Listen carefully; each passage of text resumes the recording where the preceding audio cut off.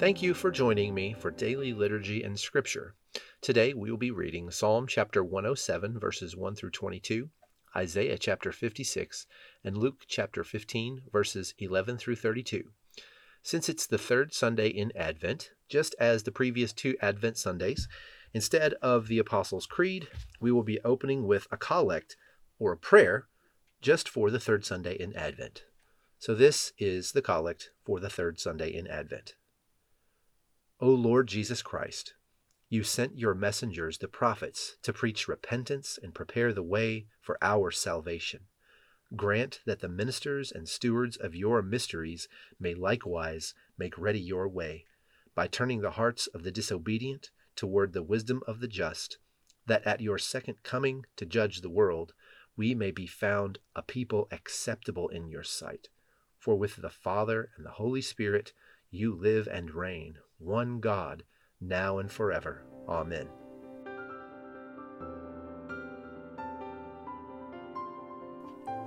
Psalm chapter 107, verses 1 through 22. Give thanks to the Lord, for he is good. His faithful love endures forever. Has the Lord redeemed you? Then speak out. Tell others he has redeemed you from your enemies, for he has gathered the exiles from many lands, from east and west, from north and south. Some wandered in the wilderness, lost and homeless, hungry and thirsty. They nearly died. Lord, help, they cried in their trouble, and he rescued them from their distress. He led them straight to safety, to a city where they could live. Let them praise the Lord for his great love and for the wonderful things he has done for them, for he satisfies the thirsty and fills the hungry with good things. Some sat in darkness and deepest gloom, imprisoned in iron chains of misery. They rebelled against the words of God, scorning the counsel of the Most High. That is why he broke them with hard labor. They fell, and no one was there to help them. Lord, help, they cried in their trouble, and he saved them from their distress. He led them from the darkness and deepest gloom. He snapped their chains. Let them praise the Lord for his great love and for the wonderful things he has done for them. For he broke down their prison gates of bronze. He cut apart their bars of iron. Some were fools. They rebelled and suffered for their sins. They couldn't stand the thought of food, and they were knocking on death's door. Lord, help, they cried in their trouble, and he saved them from their distress. He sent out his word and healed them, snatching them from the door of death. Let them praise the Lord for his great love and for the wonderful things he has done for them. Let them offer sacrifices of thanksgiving and sing joyfully about his glorious acts.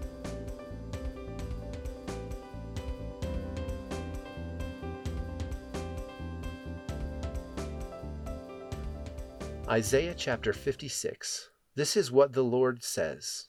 Be just and fair to all. Do what is right and good, for I am coming soon to rescue you and to display my righteousness among you. Blessed are those who are careful to do this. Blessed are those who honor my Sabbath days of rest and keep themselves from doing wrong. Don't let foreigners who commit themselves to the Lord say, the Lord will never let me be part of his people. And don't let the eunuchs say, I'm a dried up tree with no children and no future. For this is what the Lord says. I will bless those eunuchs who keep my Sabbath days holy, and who choose to do what pleases me, and commit their lives to me. I will give them, within the walls of my house, a memorial and a name, far greater than sons and daughters could give. For the name I give them is an everlasting one. It will never disappear. I will also bless the foreigners who commit themselves to the Lord, who serve him and love his name, who worship him and do not desecrate the Sabbath day of rest, and who hold fast to my covenant.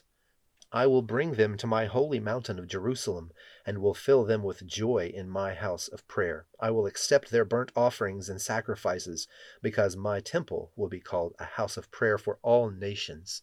For the sovereign Lord, who brings back the outcasts of Israel, says, I will bring others too, besides my people Israel. Come, wild animals of the field. Come, wild animals of the forest, come and devour my people, for the leaders of my people, the Lord's watchmen, his shepherds, are blind and ignorant. They are like silent watchdogs that give no warning when danger comes. They love to lie around, sleeping and dreaming. Like greedy dogs, they are never satisfied. They are ignorant shepherds, all following their own path and intent on personal gain. Come, they say, let's get some wine and have a party. Let's all get drunk. Then tomorrow we'll do it again and have an even bigger party.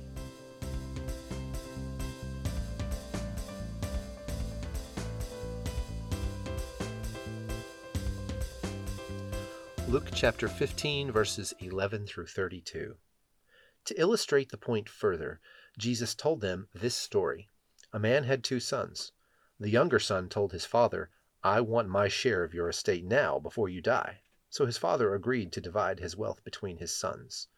A few days later, this younger son packed all his belongings and moved to a distant land, and there he wasted all his money in wild living. About the time his money ran out, a great famine swept over the land, and he began to starve. He persuaded a local farmer to hire him, and the man sent him into his fields to feed the pigs.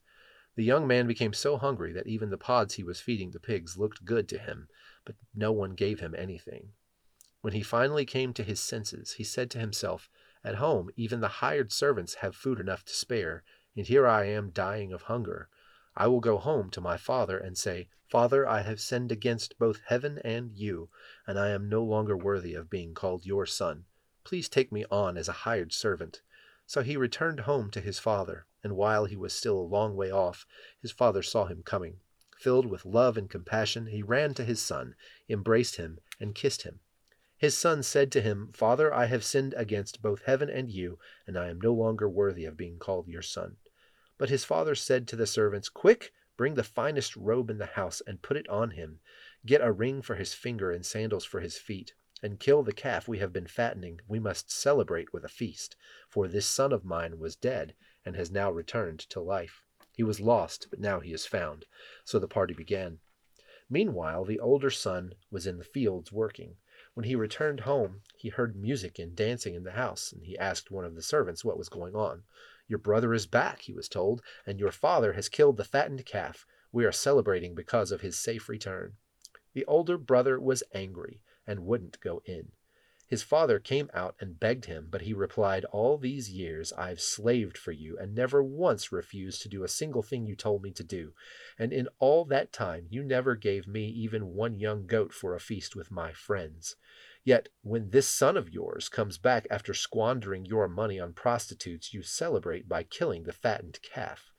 His father said to him, "Look, dear son, you have always stayed by me, and everything I have is yours.